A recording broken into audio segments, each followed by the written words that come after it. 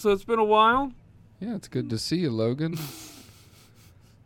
Yeah. We haven't talked in a while. It's not like we never see each other. Yeah, well, see, the folks at home think that, they probably assume that we're good friends and we see each other all the time, but this is a strictly professional relationship. We come into the booth, I say hi to the front desk lady at the front office. Because we have an office.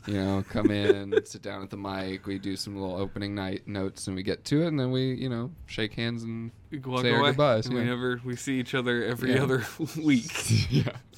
Yeah, it's more of a Mythbusters relationship more than anything. Right, It's more Jamie Adams. We work well together. We don't necessarily like each we don't other. drink or hang out or go to parties or, do random things together. No, yeah. But it's been almost a month since we last got together for movies anyway. Planned. Yeah, that was just happened. Yeah.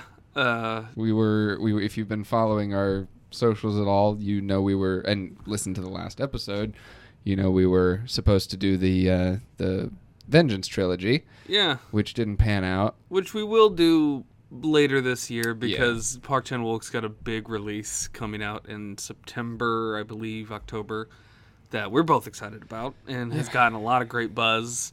We even talked about it on a previous episode or two because it's Mubi, a big streaming service that picks up a lot of independent and a lot more niche films. Not to be confused with Quibi. No. A service that does not exist anymore for good reason. But Mubi, which is mainly a streaming service for more art house or niche films, picked up the film for distribution, and it's like the first big film they've done that for. Mm-hmm. And so we were in honor of that, and also the fact that this is our 50th episode. Right. Which is fucking insane. And I don't think that's really going to sink in until, a month from now when we do our 2-year anniversary of episode, whether that'll be a special or just another episode altogether. It's weird to think of milestones like that. Right, because you also got to think that's 50 episodes about trilogies, not including all our specials and our frequels. Which I guess would be what 5 or 6 on top of the 50? Well, between all of them, probably closer to 60. Would it be? Yeah, closer to 10 more, 60, something like that. Yeah. So I mean, because of that, we've had the Vengeance trilogy on our list since we started talking about ideas for the show, and when we were coming up with the title for the show, pretty much when it was one of the initial trilogies that we wanted to do, and we're still going to do it. We got through the first film. Yes. And I did not go through the pain and suffering of watching that first film. Phenomenal film, but also very sad very film. Difficult. To not talk about it somewhere in the near future. Right. But unfortunately, the second film in that trilogy, Old Boy, hilariously enough, the most popular of those 3 films in that trilogy, is nowhere to be streamed. Yeah, nowhere to be streamed or rented or anything like that. You'd have to buy a physical copy, which is hard enough to do on its own. Which could be a possibility that we'll do down the line, but that also means that it'll take weeks just to get that. Yeah. And it happens, especially with foreign films, with like American releases. Sometimes distributors lose the rights. It kind of like that's one of the reasons why, if there's a film you've wanted to watch for a while and you're like, that's funny, I can't find a DVD release, or the DVD release I find is from like 8-10 years ago, it's usually because the DVD is either out of print or the distributor lost the rights. Right. And with something like Old Boy, it'll definitely get picked up because it's one of Park Chan-wook's biggest films, and we'll definitely talk about it in the future because I'm sure as hell not going to watch the fucking Spike Lee remake as a replacement. We just watched 2 Park Chan-wook films on a Spike Lee film in the middle. That is going to be the most painful of the 3 if we ever did that. Certainly an odd trilogy. Yeah, but instead of doing Park Chan-wook's Vengeance trilogy, before we talk about the trilogy of today, hello everyone, I'm Logan Sowash. And I'm Andy Carr. And this is Odd Trilogies with Logan and Andy. And on Odd Trilogies, we take a trio of films, whether tied by cast and crew, thematic elements, or just numerical order, and we talk about each film and discuss the good, the bad, and the weird surrounding them. And for our 50th episode, for our 50th trilogy, we decided, since we wanted to do Korean cinema and we couldn't do Park Chan-wook, what better way to do Korean cinema and introduce more of foreign trilogies that we'd love to do in the future than to talk about another, in our opinion, Korean superstar, filmmaking-wise, and talk about the first 3 films of Korean director Bong Joon-ho. Yes, this is the rise of Bong. A name that I threw out, ironically, thinking Andy was not going to put that or go with it. And thank God he did, because now I'll never not think about the fact that I threw that out as a joke, and now it's there. Well, it fits. It's in the ether. We've done Rise of last name for a few others. We've done Rise of Gun. Rise of Zhao. We didn't do Rise of Cummings. That's true. Yeah, but you're more worried about that than I think you were for Bong. But yeah, we're going to be talking about 2000's Barking Dog Never Bites, 2003's Memories of Murder, and 2006's The Host. And most people might know Bong Joon-ho just in a kind of, especially when it comes to modern events per se, is he won the Best Director for Parasite. Yeah, among several other awards. Among several others, including Best Picture. Yeah. It was a game changer, at least for the Academy Awards, especially a year after the Green Book win for Best Picture. Yes, yeah. So he has a Best Picture winner under his belt. His most recent film that is currently in development, I think is in pre-production at the moment, has Steven Yeun, Toni Collette, Robert Pattinson on board. Yeah. So what better way to just, celebrate a man that is just riding high at the moment than to talk about the films that started it all for him. Mm-hmm. And to get a little bit of a background on Bong Joon-ho, disclaimer for both of us, we are both going to do our absolute best not to butcher Korean names, Korean cities. It's something that we are going to do our absolute best not to do, but again, Korean is neither of our languages. Right. So, because of that, just bear with us if something sounds a little off. It's because it is. We're kind of reading it phonetically in an American sense. So, to start it off, Bong Joon-ho was, born and raised in Daegu in 1969. His father, God, I had to write all these down because his father was at one point a graphic designer, industrial designer. He was also a professor of art at Yeongnam University and also was the head of the art department at the National Film Institute at one shape or form. His mom was a full-time housewife. Bong Joon-ho was the youngest of 4 kids. Initially, when Bong Joon-ho went to college, he actually majored in sociology, and then later on in life did a 2-year program at the Korean Academy of Film Arts. He was an activist when he was in college. Apparently there was even an instance where he was tear gassed at a protest. This is also a wild thing, and I don't know if you know about this. His maternal grandfather, Park Tae-won, was an esteemed author who defected to North Korea in 1950. Wow. No, I did not know that. And apparently he was a popular author during the colonial, Japan era. Huh.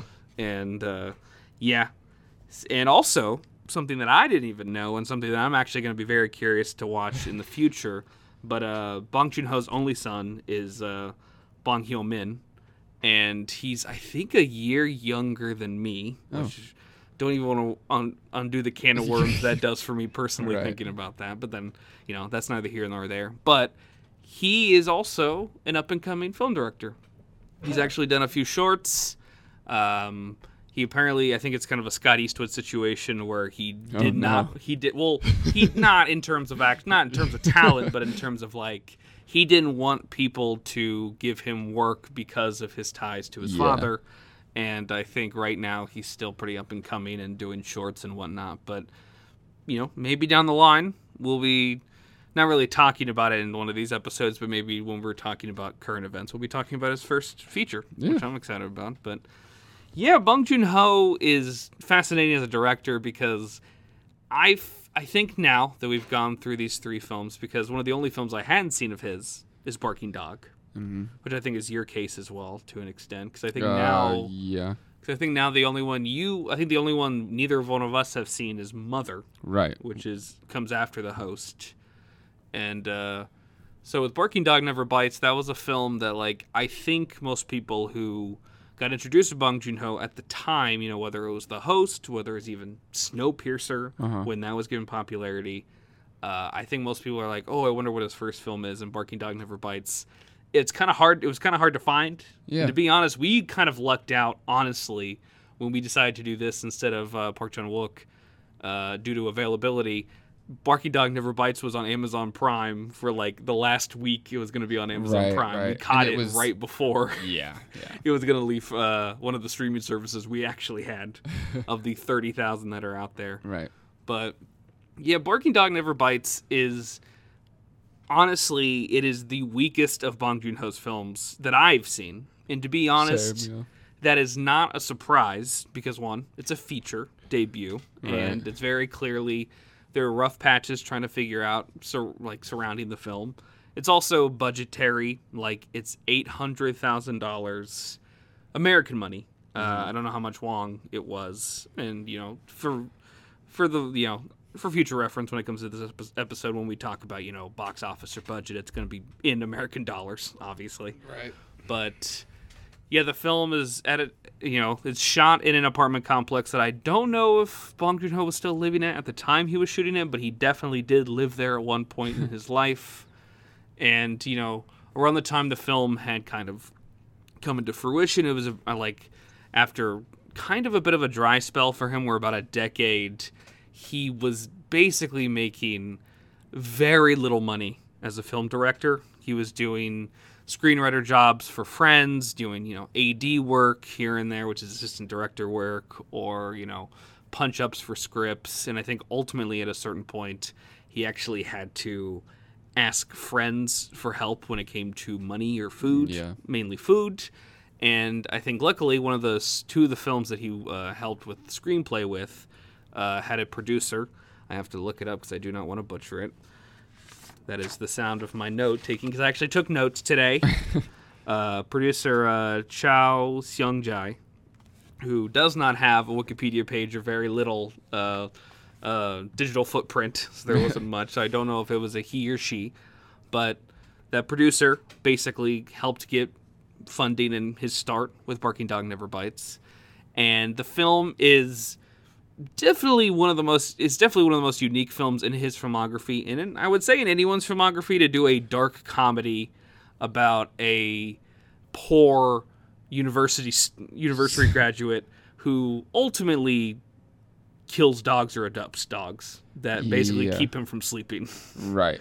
The premise is basically we have two protagonists per se, where we have a poor university grad student who is going through the best way to say is a quarter life crisis. Yeah, he's like trying to become a professor. Yeah, but the only way he can become a professor is if basically all of his friends believe that the only way he can become a professor is if he bribes the head of the department to become the new professor.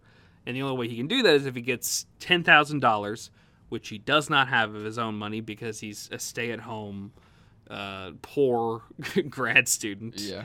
While his wife is working all the time and is pregnant too, I believe. Yeah, I think so. And he doesn't have the guts to ask her to take her money because he doesn't want to do that, and to basically take out whether it's, you know, a mix of, you know, a masculinity, just a crisis of, you know, faith and purpose and whatnot, ultimately leads him to basically take out his frustrations on the local dogs. Yeah, the apartment dogs. The neighbor dogs, which on the other flip side, protagonist-wise, we have Bae Doona, who is, I think most people would mainly know her from Cloud Atlas, you know, the Wachowski film.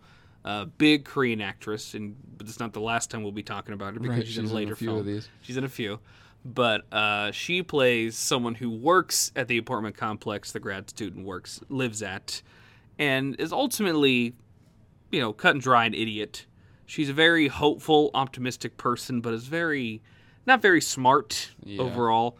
But once she basically sees this grad student throw a dog off a roof, it basically makes it her duty to find and capture the dog napper. Right. And that's the plot.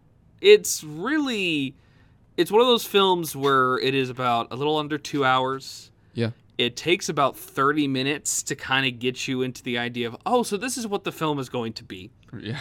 Because the film is very clearly has an idea of what it wants to be, but it's taking a little too much time to kind of get to that point. Yeah, it's kind of like setting up this little corner of the world that these characters are existing in, and establishing all these different players, like the basement janitor security guy, and a couple others, and it does take its time to really get into the plot, if you can really call it that. Yeah, it's kind of more of a, I don't know, slice of life isn't quite right, but it's like it's sort of just an interesting, weird, spend some time with these characters and go through some strange hijinks with them. Yeah, the best modern example I could think of to really compare this to in some way that I know of, and again, I haven't seen the entirety of these brothers' filmography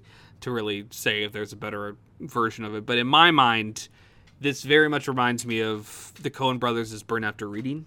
Oh, yeah. Where this is where Barking Dogs Never Bite is a dark comedy where it really, since it's low budget, doesn't necessarily leave its apartment complex a lot of the time. Yeah. It's making a story about these people kind of cramped and like kind of in a stable environment and the unstable things they do while in said environment, leading to wacky, very dark things that, again, remind me of, with Burn After Reading, it's the type of film where if you're not on the wavelength that's throwing out, that's not entirely on you, and it's not entirely on the film.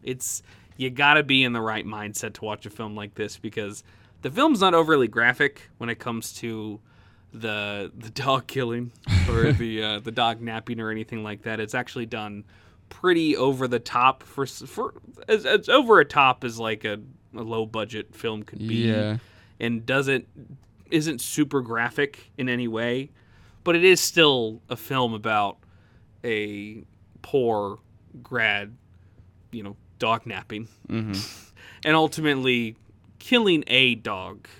Yeah, there's thankfully not many dogs die in this film, but there are two notable deaths. There's a few attempts on dogs' lives. Yes, there are a few attempts. I mean, this is the type of film where it throws out the idea that there is a janitor who is super nice, but also has the hankering for dog as food. So he finds dogs and brings them down into his basement and cooks them. In a stew. Yeah. And it sounds like, I know there are people who probably hear that and go like, wow, that doesn't sound funny at all. And yeah, it really works in terms of the execution, because again, Bong Joon-ho is a man that he has said constantly, I think, throughout his career, he's like, in my opinion, when it comes to humor, it really just accents the drama and the suspense much more. And to be honest, I don't know if I can make a film without putting some dark humor in it, because that's just kind of who I am. Yeah. And so, like, in the later films we'll talk about today, they do dark humor much better. Yeah. And this is definitely a man who is in his early 30s learning about the balance between tone. And I think the balance here is not bad, but it is definitely rough. And I think that's most of the film's issues, is that I think the film is really good and does work, but it is rough around the edges in most places. Yeah, I think it definitely feels like he's working out his style, and both in like writing and directing, because obviously his later films, like we've said, have a lot of dark humor in them, but also do have a pretty high level of drama and tragedy to them. Yeah. And not just the next two films in this trilogy, but his other films too. And they kind of insert in those moments of humor for, levity, or like he said, to kind of accent the drama. In this, it's a little bit more like there's not really a ton of heavy drama to accent. It's just kind of like, subsequent scenes of kind of quirky, dark humor or just weird happenings. There's not a lot. There's not like a lot of melodrama to it. It's all kind of played very deadpan. It very much feels like a lot of the black comedy definitely comes from how do these people respond to mundanity? Because the majority of the film, pretty much what's happening to these people are very, very mundane things. Yeah. It's not having a lot to do, not having a lot of money to do anything other than just to sit around and think about how you don't have enough money. Or, in Baiduna's character's case, working a job that you're just not really cut out for or really want to work. But ultimately, again, you need that money. And you have you're either hanging out with your friends or you're sleeping or you're eating or you're drinking when you can. And it's all about just kind of like, how do these people handle those moments, their feelings, and what do they kind of put it out into the world? Yeah. And how do they respond when they realize that there are very weird things happening around them they just have never noticed?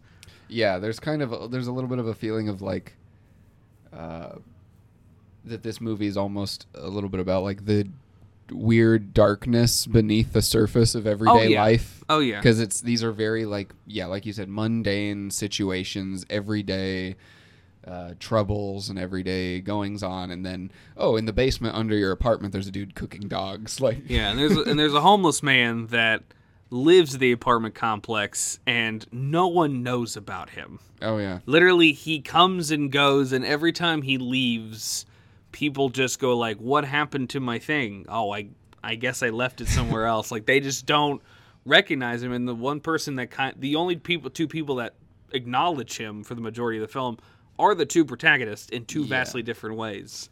Where one of them is because our protagonist, the grad student, accidentally runs into him in just a heap of trash that he was sleeping in, and it causes him to basically run away and lock himself out. And then with Baiduna's case, she ultimately, in the climax, saves a dog from the homeless man because the homeless man's just hungry. Yeah. And he heard dog was pretty good, so why not try the dog? Like, that's... it's a film that really is just... it does have, I think, a decent amount to say, and I think by the end of the film, I think my favorite shot in the film is the last shot that we get of the grad student, because a big part about the grad student's character, it feels like, is it's a person who feels like he has to be forced to be corrupt, and so he's ultimately corrupting himself to basically... It's very clear that, there is social commentary in terms of the fact that, like, there's this whole group of people that went through grad school, did everything they were supposed to, but ultimately the only way he can get the job is not because of experience or the time he's put into it.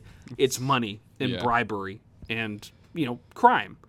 And so ultimately it seems like it's a film about a man who is not only kind of doesn't know where his place is professionally, he doesn't really know where his place is at home either, because the relationship with his wife is not healthy. Yeah, she's kind of very over him not doing anything.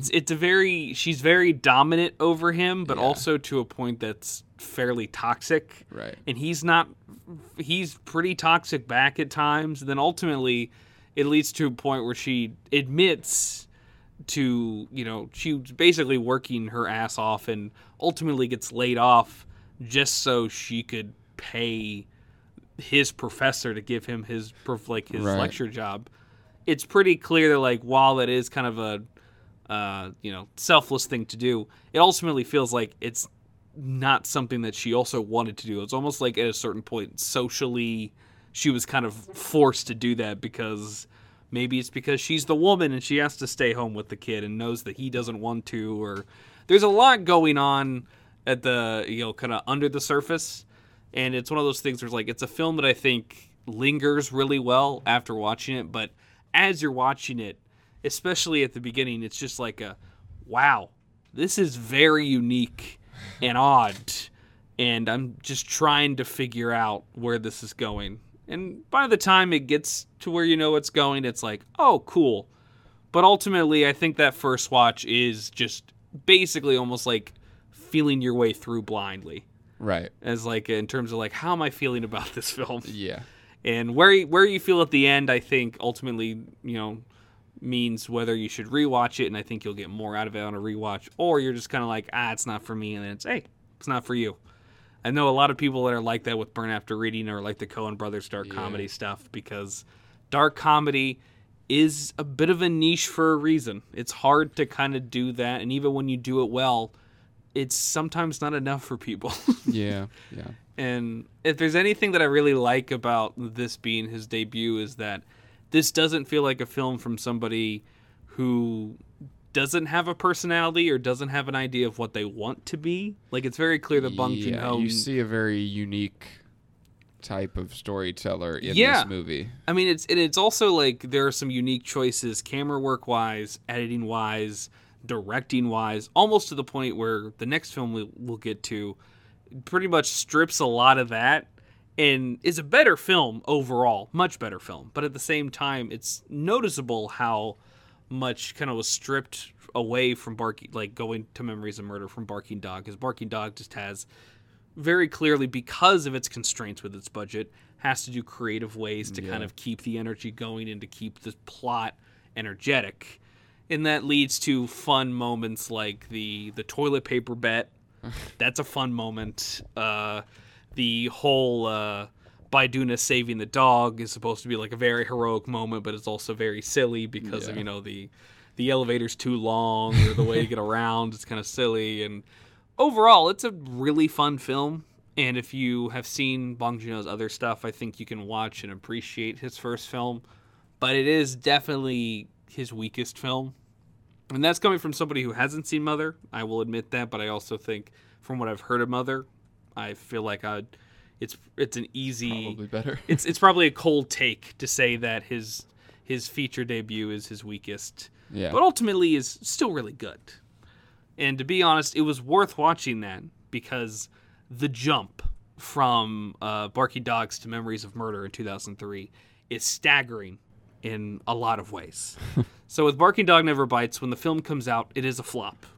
I think a total of 100,000 people in Korea saw it, which wasn't really enough to make its money back. So I think even Bong Joon-ho said it was a flop.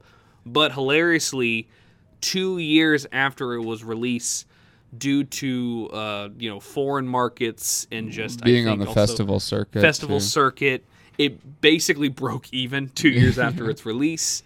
And I think thankfully, even though the film didn't do well financially, critically it got a good amount of buzz, especially at festivals as well. And I think it ultimately gave Bong Joon-ho enough cred and enough of a confidence to keep going. Yeah. And ultimately leads to what I think many would argue is one of his best films, and an already pretty phenomenal filmography. But his second film, Memories of Murder, is based off of a stage play, based off of the real-life serial killer that South Korea had from 1986 to 94, I believe. Yeah. And it's one of the only serial killers I think Korea's ever had. Right. And it's their most notorious because he was never caught officially for this crime. At the time that the film was made, no one knew who the person was. As of 2019, it is suspected that there's a man who's serving life in prison currently who admitted to the murders and is like, it would make sense, honestly, in a lot of ways, especially with what, at the time, inspectors and detectives and the police assumed of the killer. But the film is basically following two detectives, one who lives in the small town that the murders are happening, and one who lives in Seoul, who's come down to the small town to help the local police department basically try and catch the killer. And it is just... I mean, the best way I can probably describe it is Fincher-esque. It's not trying to be a Fincher film because it's full-blown Bong Joon-ho. Again, like we said earlier about the dark humor, the social commentary, it's all there. The dark humor is much better in this film. it also comes hilariously. The dark humor comes in more unexpected places in this film than in Barking Dogs. Yet hits a lot better because of how it's executed. Yeah. I mean, there's in the second murder, there is long shots basically of cops trying to keep people away from the crime scene, and everybody who tries to come down a slope to get to the second crime scene slips and falls on their ass every time. Yeah. And it gets to a point where they have to address that in the film because it's just so silly how it happens. But yeah, the film it's cut and dry. It's about a serial killer trying to catch a serial killer, and the two leads. I'm gonna get my page. There we go. Yeah, because I was actually looking this up because this is gonna be. We're gonna talk about him a lot with the host as well because he's one of the biggest parts about the host. But actor Song Kang-ho, who is just I would assume, and this is again coming from somebody who lives in America, but the man just seems like a Korean superstar. Yeah. To a degree, because I have seen this man just spread across so many different directors of different Korean films, and he just fucking kills it. Yeah, he's in so time. Many of like their most, at least internationally popular films. Yeah, I mean he has been in. I think at this point, if I'm thinking, he's been in a majority of Bong's films. Yes, I think he actually is. I think he's a very small part in Okja, but he is in Okja.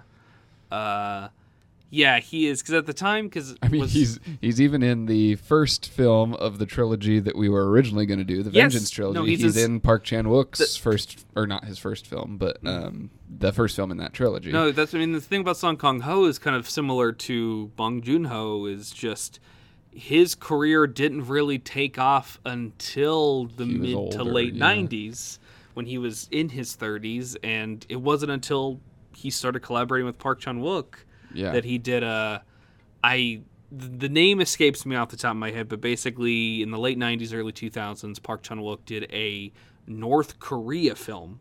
Oh. And Song Kang-ho was one of the leads, and apparently that was the film where it's like, okay, this guy needs to just fucking be in everything. Because like he was getting like smaller roles in the 90s that like people were like, hey, that guy's really good. I want to see more of him. And then he got more and more, and then, blew up with that North Korea film. Right. And then ultimately after that, he's in Sympathy of Mr. Vengeance. Like Andy said, that's the first of the Vengeance trilogy for Park Chan-wook. And then that's 2001. Right. And then 2 years later, his first collaboration with Bong Joon-ho, and will not be the last, because he's also in The Host. Yeah. He's also and a few others. Snowpiercer. Right. Fucking kills it in Snowpiercer. In Isn't a film. He in Mother? He might be in Mother. I don't know for certain. Again, neither one of us has seen it, but I hope so, because that man is a treasure, and I will cherish any time I see him on screen. And he's also in Parasite, who was robbed of a Best Actor win. Yeah. Because that man... Again, probably just because of that movie, the attention is split so widely amongst the ensemble. It's honestly one of the only films... It's one of the modern examples of where I think an ensemble category should be in the fucking Oscars. Yeah. Because if the BAFTAs do it, if other award ceremonies do it, I feel like it makes sense to do an ensemble, because there is a difference between, like, praising the lead or supporting actor or an actress and just, like, basically giving an award for the fact that, like, you can't give an award to every single person in an ensemble, but you might as well just award for the fact that collaboratively they all just fucking ruled in that film. Yeah. And Parasite was one of them in that case. And with Song Kang-ho with Memories of Murder, what's phenomenal about his character is that he is, to a degree, a bumbling detective. Yeah. He is a man that is very clearly... Again, to have another, I guess, an American counterpart to some way, shape, or form is, to an extent, like Tommy Lee Jones's character from No Country for Old Men, but younger, where it's basically like... But he's got that, like, old world instinct in his policing work of, like, he's got the whole thing where, like, I look into a man's eyes and I know. Yeah. whether or not he's done the crime. And he's completely confident with that, and it does work at one point for him. Yeah. And so, like, a lot of people start to be like, "Oh, is he I guess telling he the does truth?" know. But ultimately, his arc is mainly just a man who has been a solid, strong cop for what assumes to be his majority of his life. But ultimately, this serial killer and the failings of the police department ultimately lead him to realize that this is a new era. Yeah, and I don't think kind of how unprepared he is for stuff like this. He is not prepared for this. And I Yeah. think another reason why this works too is, because I think his name is, I think it's Park. I think Yeah. they call him Detective Yeah, Park. Park. I'm going to slowly move my notebook over so I can. It's Detective Park and Detective Seo, who is Yeah. the sole detective. What's cool about that too is, Park and Seo hilariously are on opposite sides of the spectrum in terms of how they do their detective work, but ultimately have the same problem in terms of, with Park, he sees a serial killer as like, it's got to be like black and white. This guy cannot, there can't be any gray with this guy. It can't be that complicated. Right. While as with Seo, it's the opposite thing where it's like, it can't be that simple. It can't be like this. There has to be a pattern to something, or like, maybe, I don't know, there's got to be something here. And ultimately both of them come to the same conclusion. Neither one of them are up for this task. Yeah.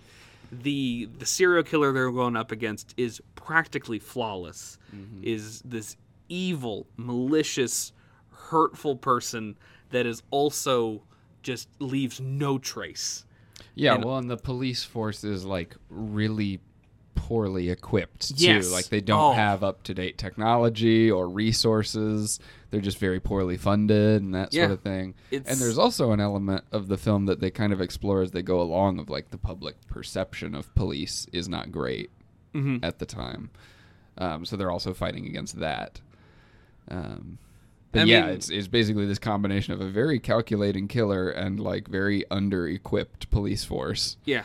And to an extent too, what's kind of crazy about the film is that when it comes to the deaths themselves and the murders and, just basically the scenes themselves that lead up to it, most of that is done off screen. Yeah. Like, what's kind of crazy about the film, and I think shows just how good of a fucking director Bong Joon-ho is, and just how good his crew was for this film, is the fact that, like, this is the film where they can talk about a corpse, not show the corpse for the majority of the scene as they talk about certain things, but as soon as it cuts to just a shot of the corpse's dead eyes, or, the strangling marks, or where they found the body, just for a split second, even though you only saw it for that second, that fucking frame burns into your brain. Yeah, it kind of enhances the horror of it. And you know exactly what they're trying to do, and it is extremely effective. And the only two times that you kind of see a kidnapping lead up into a murder happen, it is fucking terrifying. The one scene that sticks out the most is there is a scene where a woman is just walking by a field and the killer is whistling and humming to fuck with her. And as she is trying to find out where this guy is, you just see a figure rise from a field. Right. You don't see a face, you don't see hair, you don't see any kind of descriptive details. It is just a void. And then he just goes back down at his own pace. It genuinely feels like a predator going after his prey. Yeah. in a very kind of in a natural sense. And it makes it all the more tragic that this actually happened, and the fact that pretty much everyone involved that were trying to stop him were, dedicated, really wanted to stop, and really wanted to bring this fucker to justice. But also, ultimately, they were all inept in their own different ways. Yeah, had no idea how to face it. Mm-hmm. And it leads to just a film that is... it's hard. It's not taking from Seven, and it's not taking from Zodiac, because, again, this film comes before Zodiac. But it is very similar in a lot of ways. I don't know if Zodiac was at all inspired by this. To a point, I think Bong Joon-ho has actually thrown shade in a silly way to Fincher, because It's hard now going, like, rewatching this film, not to watch this and be like, fuck, Zodiac kind of takes a lot of its notes from this film. The pacing, the way that it shoots, especially when it shoots the Zodiac stuff, just how plain and simple it does the murders. Mm-hmm. It feels very methodical and sterile in a gross way, which is kind of similar to how this film handles it. The central, detective or investigator who like can't let it go and is just lets it kind of consume him. I think that's maybe a larger element of Zodiac than it is in this, but like you still have that kind of similarity. Well, Zodiac is also 3 hours long. So it can do that. But yeah, I mean, Memories of Murder is, I feel like, especially in this day and age, with how big true crime documentaries are, and definitely Mindhunter. Speaking of Fincher, just how big Mindhunter was, to the point where like people are pissed there's not a third season, and Fincher's having a hard time trying to get any kind of funding from any other place to do something like that. But in a time where I feel like the love of true crime and just like detective drama stuff is like kind of at an all-time high, it's, I feel like this is an easy recommendation for most people. And even people who are not super into that, if you're just into good fucking movies, this is a phenomenal fucking film. This is just, you have a talented ensemble across the board. All the detective stuff is, if it's silly, it's done incredibly well.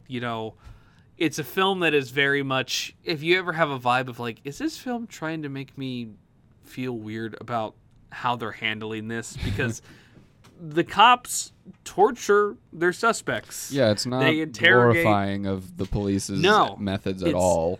One of the coolest things too about the film, and I think is something that probably in future viewings, if we did more research in terms of like where Korea was at the time this was happening, it definitely feels like it's also a film that is a point in time in Bong Joon-ho's mind in terms of the era of just Korea in general, where not only is it like, the movement to get democracy in South Korea at the time, it's also the fact that like there was like a police controversy with I think a police officer killing a suspect or killing somebody at the time.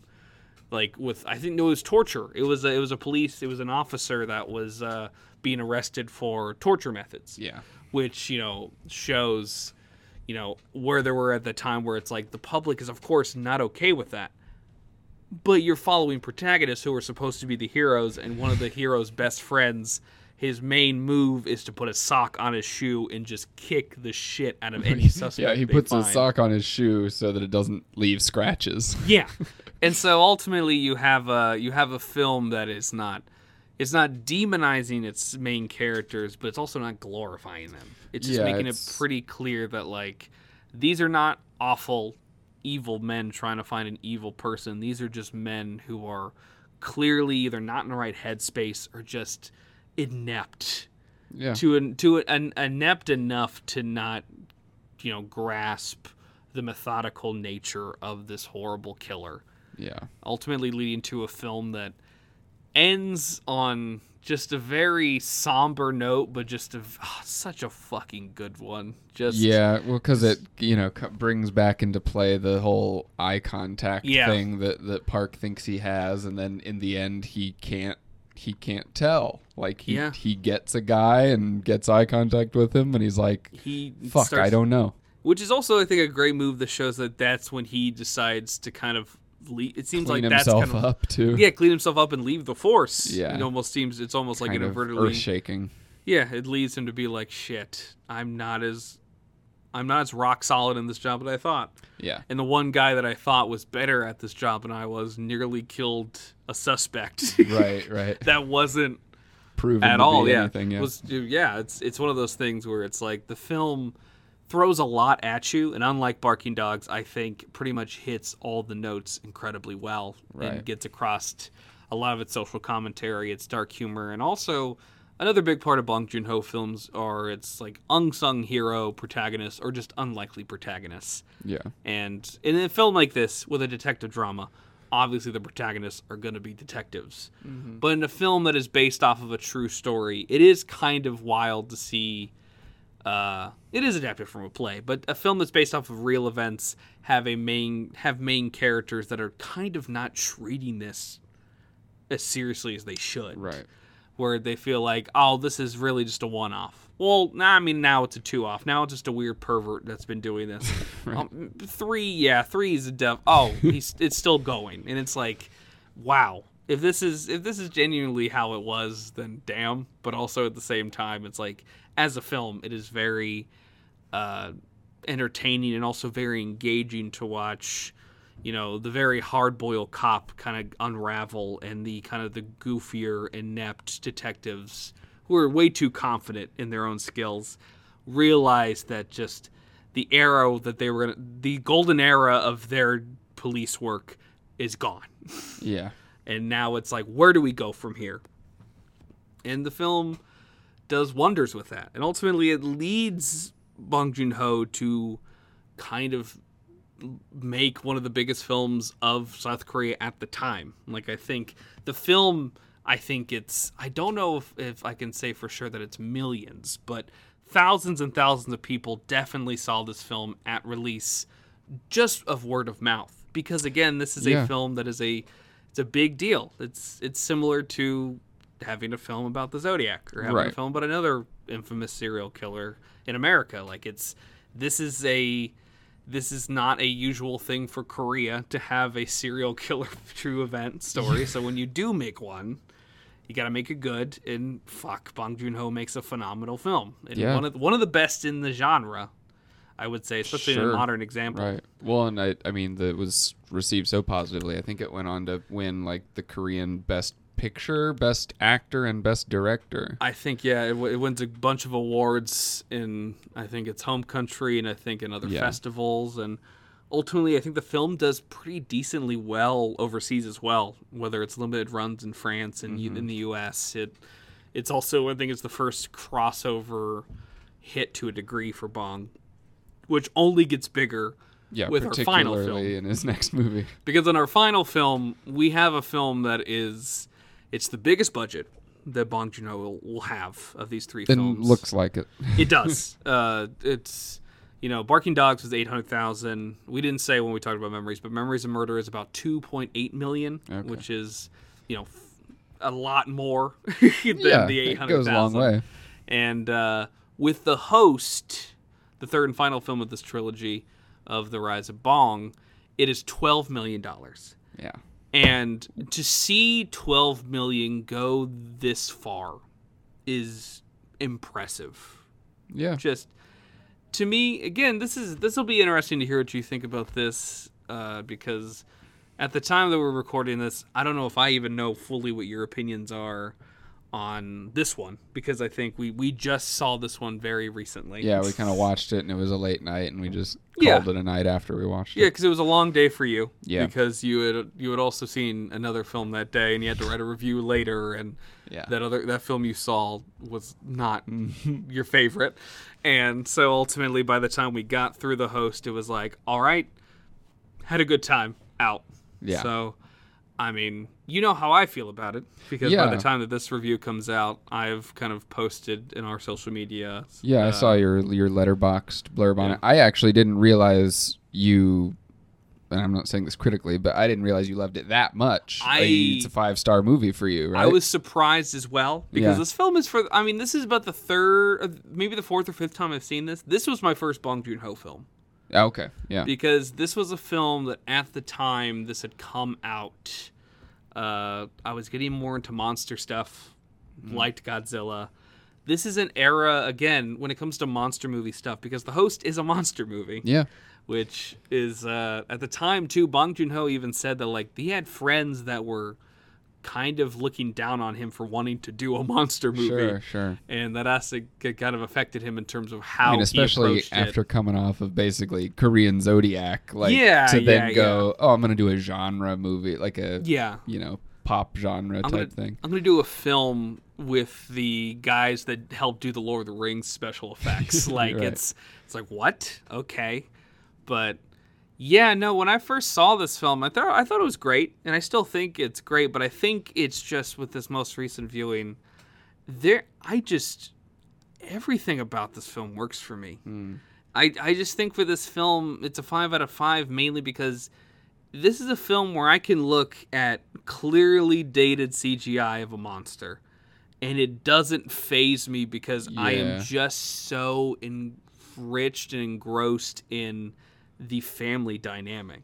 Right. Well, and the tension of all the monster scenes is done so well. Yeah, it's also a film that doesn't shy away from the monster, which is something that Bong Joon-ho is also a big proponent of. He is someone who hates the hide the monster hide for the 90% of the movie. Yeah. I was surprised by that too, because I mean it's 10 minutes into the movie, you see the entire monster just wreaking havoc. It is insane how this film, because again, I knew how well this film starts because it's I love the start of this movie. It just goes.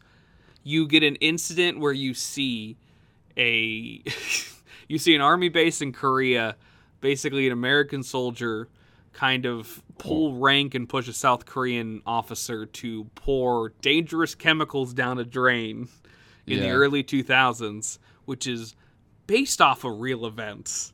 Yeah, it was an actual Korean mortician was ordered by U.S. military to dump formaldehyde in the river. Formaldehyde, damn. And took that, turned it into, honestly, just a banger of a monster movie that, to me, I feel like there are two approaches you should have with a monster movie. One is you go the Gojira route, where you just, full-blown social commentary. You take it serious as possible. And even though it's the fact that it's a giant lizard, or it's, in this case, a giant tadpole monster, you take it seriously and you focus on the drama surrounding it and the tragedy surrounding it. Or you do, the Godzilla sequels, where it's just, you go, full tilt. Monster mash stuff. Yeah, this is silly. This is, rubber guys in rubber suits. Fuck it, we're going to go for it. Yeah. And this film is just, this is a film that doesn't shy away from the monster, because in all honesty, the monster looked great at the time, definitely dated now, because it's nearly 2 decades old, which is wild to think how old this film is, but it doesn't really matter, at least to me, because the drama, the story, and the characters are so tight. Mm-hmm. It's so much fun to watch the premise just be, at its point, a dysfunctional family fights a monster because they're trying to save the protagonist's daughter, who was taken by the monster. And ultimately, it is that straightforward, but it's everything that kind of gives it the filling. It's all the detail and the social commentary, the dark humor. Right. Song Kang-ho, Bai Doona, the grandfather, who is an actor. Let me look through my notes again. He plays the dog-eating janitor in Barking Dogs Never Bite. And also plays the first police chief before the police station gets a little shooken up in... Memories? Shook up in Memories. Yeah, he's in that too, but... Byung Hee Bong, who plays the grandfather of the family, the patriarch, he is phenomenal, and Bai Doona, the brother, the alcoholic brother, who I believe is supposed to be the youngest, or I think they're both supposed to be younger than Song Kang-ho's character, because he's kind of the screw up oldest. Yeah, his character Gong-do is pathetic. He was really smart as a kid, and then something happened to him, and he sort of fell out of love with life and ended up staying at the food stand with his dad, and just kind of lazed around for most of his life. You have characters that at a certain point seem very they could be very silly, because you have a grandfather who owns a food stand, and is very you feel like just classic grandfather in a lot of ways. The way that he acts, weird, kooky grandpa. Yeah, and just has way too many connections with people that obviously he's obviously believes that he has these connections, but ultimately it could just go nowhere depending on it. You have the oldest son played by Song Kang-ho, who is just pathetic, But at the same time, as you watch the film, you realize just how earnest and how, in all honesty, just profound the man can actually be, where he's in a world that doesn't really want him, and he is still fighting for the things that he loves and cares about, and doesn't give a shit if no one cares. Right. He's going to go for it regardless. And then you have his younger siblings, who is, an esteemed bronze medalist in archery. Yeah.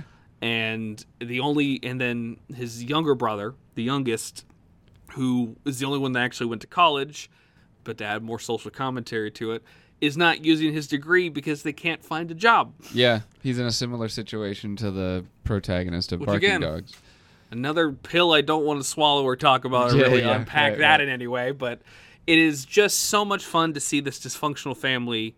Like, the first time you see them all together, it is just immediate how just dysfunctional they are. Yeah. You can't get across any better in terms of dysfunction amongst a family than someone drop kicking another family member in public.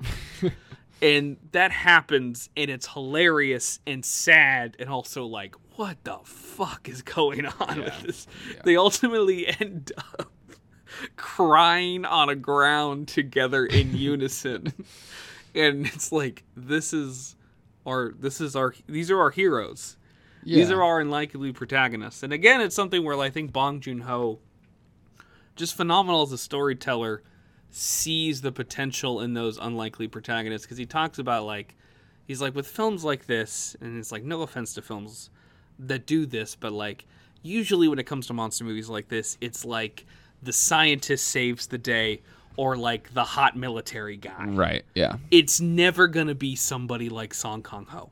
Yeah. Or like Bai Duna. It's not going to be somebody who is just a normal person, or somebody who is of the lower class, who is just, pushed to their extremes that they have to. The only thing they can do to basically fight for survival is to literally fight this tadpole monster from Han River. Yeah, yeah. And it just leads to a monster movie that is just, you don't have to be a fan of monster movies to fucking enjoy this film. This film is just fucking great. Well, and I think a lot of that, it goes a long way that this movie is, I mean, despite being a monster movie, is pretty, small scale. Yeah. I mean, the only reason that the monster is even, the only reason the protagonist can't just, get up and leave from where the monster is because their kid, their little sister is it sister or is it Song Kang-ho's daughter? It's Song Kang-ho's daughter. Yeah. His daughter gets captured in the first encounter with the monster,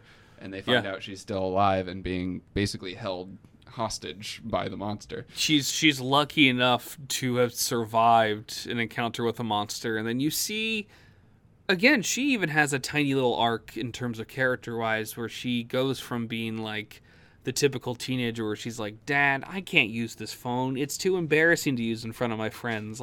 Classic 13-year-old, daughter, understandable.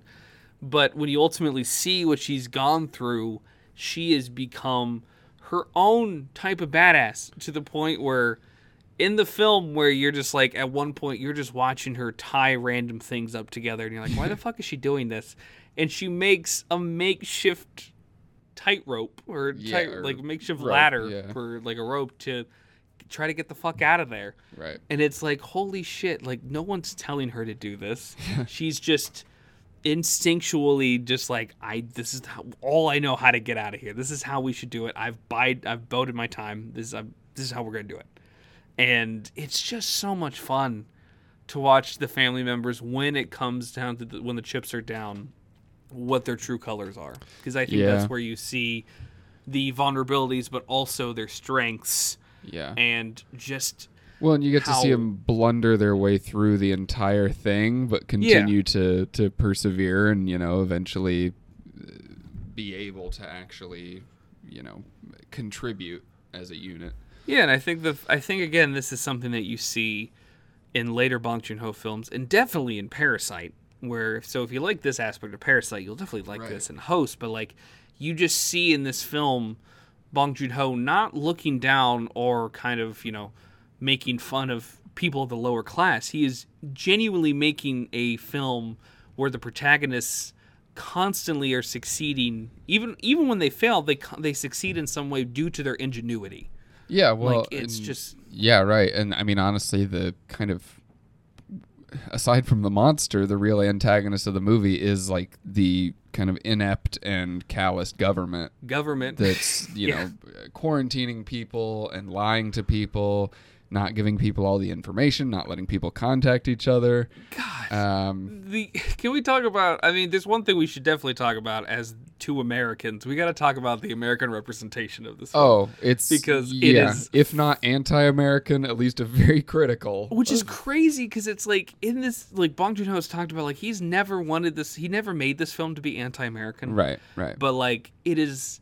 He almost to a degree, the first American we see in this film is played by the late great Scott Wilson, which most people would know as Herschel from The Walking Dead. Yeah.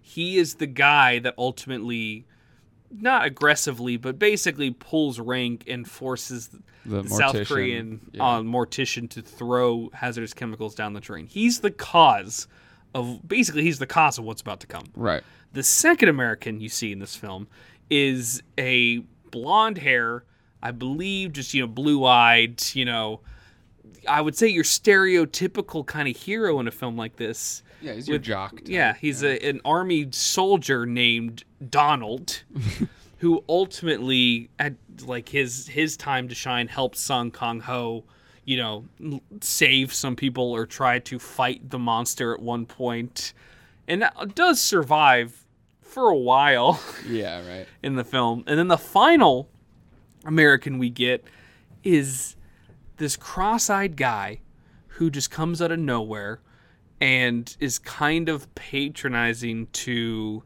Song Kang-ho's character Gong-do, and ultimately reveals to the audience that for this entire film, when they thought, they've been spreading the news that there's a virus that this the creature monster is giving off a which virus. Is why it's called the host, because it's apparently the host of a deadly virus. You ultimately find out that the American government knows that there's no virus. They're just spreading that misinformation, and it's just capitalizing on that as a method of control. And it's something that it's like, this is a film that feels very much like, listen, I'm not trying, like, it's like Bong Joon-ho's like, I'm not trying to make this film to, criticize how Americans, handled the war on terror or the Iraq war or anything like that. But if you find those similarities, it's, it's I mean, I'm not surprised. He said he didn't like to call it anti-American, but that it's definitely critical of the United States. I mean, that's clear enough. Even in the final act is a race against time before Americans intervene in South Korea and unleash Agent Yellow, a very thinly veiled metaphor for Agent Orange. Yes. Meant to be a chemical to kind of instantly wipe out the virus and the monster, and and also to make it even clearer how the monster is a byproduct of the American government, just not really giving enough of a shit. Agent Yellow, it comes out in this kind of weirdly shaped kind of pod that is, not coincidentally, but is shaped like the first time we see the monster in the film. Oh, the tadpole. It's literally shaped the same exact way when you see that tadpole for the first time. So it's having like in a capsule. Basically it's creating a thing to kill the thing they created. And ultimately doesn't kill it. Right. Like it definitely slows it down and harms it, but ultimately the thing that get the job done. Yeah, the thing that kills it is our heroes, the Park family. Right.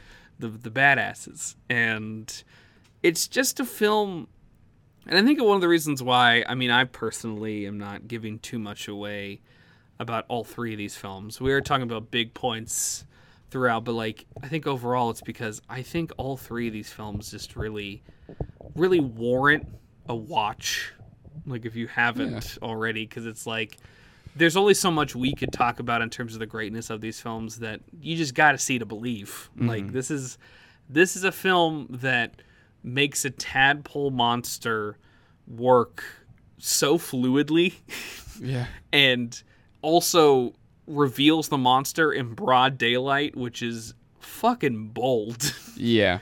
Especially when it's like, you're working with effects that, like, it's pretty clearly they all knew at a certain point, like, this film is going to be aged at some point, but, like, I mean, we're going full hog. Aside from a couple moments, an entirely CGI monster in Yeah. 2007. Which is designed by Weta Workshop, Right. known for, you just pick a film. Pick a big budget Right. film that's involved, from the MCU films to Lord of the Rings to the Rise of the Planet of the Apes series with Circus. Like, they have had a hand in all that, and they were initially, Bong Joon-ho wanted to tap them for actual production and actually design and animate the monster, but I think unsurprisingly, they were too busy at the time when they're doing other stuff. So the effects are done by a company I've never heard of, but The Orphanage, Right. that went out of San Francisco, which I don't know if they still exist anymore, but even with that in mind, I think The Orphanage do an incredible job with what they have, and it's also clear that, like, they know exactly when to be practical and when not to be when it comes to the monster, because, like, one of the only instances where the monster is practical, it looks fucking great. Yeah. It looks wonderful, and I don't know, is there anything else that kind of sticks out to you? Because, again, I feel like I'm taking up most of the time. Well, that's 'Cause I okay. I just mean, love this, this movie. your love is pouring forth. And I will say, because I think we got distracted talking about the actual movie, which is our job. Wait, hold on. Are you saying we get distracted Yeah. while talking about movies? That's preposterous. But no, back to the beginning of the conversation, I did really enjoy this movie. I think it's awesome. And I think if that wasn't clear from our discussion. Yeah. Yeah, I mean, the family dynamic is awesome. Song Kang-ho is awesome. The grandpa is awesome. But yeah, I think the thing that really, like, drove it home for me was just all the government commentary, both about South Korean government and American intervention and that sort of thing. I just loved all of that. And that's, that's going back to the kind of the kaiju roots, the Godzilla, type stuff, with it being a allegory for, messing with nature and that sort of thing, and being flippant and arrogant, the arrogance of man and that sort of thing. And so I really enjoyed all of that, and and it all is just carried so well by a really, really lovely ensemble family. And I also don't know if you know this, but a fun fact about this film that I'm going to love seeing the film in the future, but the daughter in this film to Song Kang-ho's character is the same actress that plays his daughter in Snowpiercer. Oh, wow. Yeah, I didn't know that until we watched it. Interesting. We kind of I looked into this more, and I was like, holy shit. I didn't really actively think about it during the host, but I remember thinking she looked kind of familiar. Yeah. And there's a 7-year gap between the host and Snowpiercer's release, so it's not surprising, because I didn't even think about that until I was like, oh shit, really? Well, then again, it seems like Bai Duna is in fucking everything, and Song Kang-ho's in everything, and it's funny to say that out loud too, because the most recent Song Kang-ho film that's been getting a lot of buzz, guess who's in it? Bai Duna. Like, it's I wonder if they're close, just because they've been in so much stuff together. They're phenomenal together. Yeah. And they also they work together in Sympathy for Mr. Vengeance. Yep. Yeah. So it's like, it's not like they haven't done a lot together. Yeah. And I think this movie might be, or was at the time, the most financially successful South Korean film in the United States. So the big thing about box office rise, the reason why we didn't bring it much up with the other two is because, Barking Dogs Never Bite was a flop, didn't make a lot of money. Memories of Murder, it was, just a word of mouth. Like, the money that it made, it definitely made more than what its budget critical success. Yeah. And numbers-wise, it's kind of a little hazy as to how much, but with The Host, considering how much this is probably, I think, the biggest crossover at the time for Bong Joon-ho worldwide, this film was made off of $12 million. Worldwide, made 87. Yeah. That is phenomenal and for a South Korean film. And 17 or 18 in the U.S. alone, which was the South Korean record. Yeah. And it would only be beaten, I think, by Bong Joon-ho himself in 2019 with Parasite. Yeah. Which is understandable, because that movie is also in my opinion, a 5 out of fucking 5. Like, the thing that's so great about Bong Joon-ho, and I think it again shines in all three of these films, but I think shines the most in The Host of this trifecta, is the fact that, like, the dark humor, the social commentary, and the unsung hero aspects that he seems to really love, to the point where it's nearly in every single one of his films, leads to a monster film that it just excels in all three of those aspects. Where it's like, even something as simple as a government agent slipping in a school gym and then trying to keep his composure is fucking hilarious. Just the way that it is introduced and set up. Yeah. And something like, you know, Song Kang-ho's character, since he has to be in quarantine, having full-blown conversations in, like, a zipped-up bag or, like, in a plastic kind of sheet around him, and it's like he's shoving his face through it, and it's just such... It makes sense as to why this is, like, a lot of people's introduction to Bong Joon-ho, because it's just... He is just so... He shines the most, I think, in this film. And he shines a lot in Memories of Murder, but it's pretty clear as well. It is a, you know, touchy subject matter. You don't want to go full tilt in certain aspects. Well, as with The Host, well, it is based off of a real event. It's not fully based off of that. So they can use that as inspiration and springboard it into what I would argue is not even just of this century, but is one of the best monster movies ever. Yeah. And just really capturing, as much as like the original Godzilla, just how important stories like this can be, as well as kind of conveying the feeling of a nation during times of, like, you know, man-made destruction. Yeah, the arrogance of man, as Andy said, and it's just very fascinating and just a blast to watch this film. And even though I know how the film ends, this climax felt like I was watching it for the first time, because there were just such few little things that I completely forgot would happen. Like the fact that, like, there's a part in the first time that the monster shows up, Song Kang-ho tries to hit it with a sign and can barely do it because there's a weight on it. Well, that is foreshadowed and comes back in a badass way in the final fight. And it's just a film that I think ultimately shows, like, I think one of the reasons why it's so much fun to do Rise of Director trilogies like this, because with, you know, Gunn, Zhao, Cummings, it shows that, like, when we get to a certain point like this with directors, it's especially with they're into their third film, you just see a confidence that is not saying, like, I'm the fucking best at what I do. It's more like they've found their voice, and they know how to communicate exactly what they want to communicate. And it's pretty clear the fact that from this point forward, from The Host, you get Mother, Snowpiercer, Okja, Parasite. You get all these films that, like, even if they're not people's favorite Bong Joon-ho films, and even though not all these films are perfect, they scream, they bleed Bong Joon-ho, and ultimately you see just how strong of a director he is, because you get some phenomenal performances, not only from, you know, superstars from his homeland, but just phenomenal performances, if not best performances, from Americans. Yeah. I still think, and we're not going to go into a huge tangent with this, but, like, I still think Chris Evans is the best role I've ever seen Chris Evans in is Snowpiercer. I think that's, like, and the fact that that's a Bong Joon-ho film, just the fact that it's like there's that language barrier, and yet still is able to get that kind of convey that phenomenal performance even with that. And because of that, you know, when it comes to Barking Dog Never Bites, Memories of Murder, and with The Host, fucking watch all three. Now, if it's hard to find them, I would say add it to your watch list and try to get into it later, but highly recommend The Host and Memories of Murder. And then if you're a big comedy geek and you like weirder stuff in that kind of, you know, genre, and or if you are just a huge black dark comedy person, give Barking Dogs Never Bite a try, because I think overall, again, it's hard not to watch a Bong Joon-ho film and be like, damn, this guy's got something.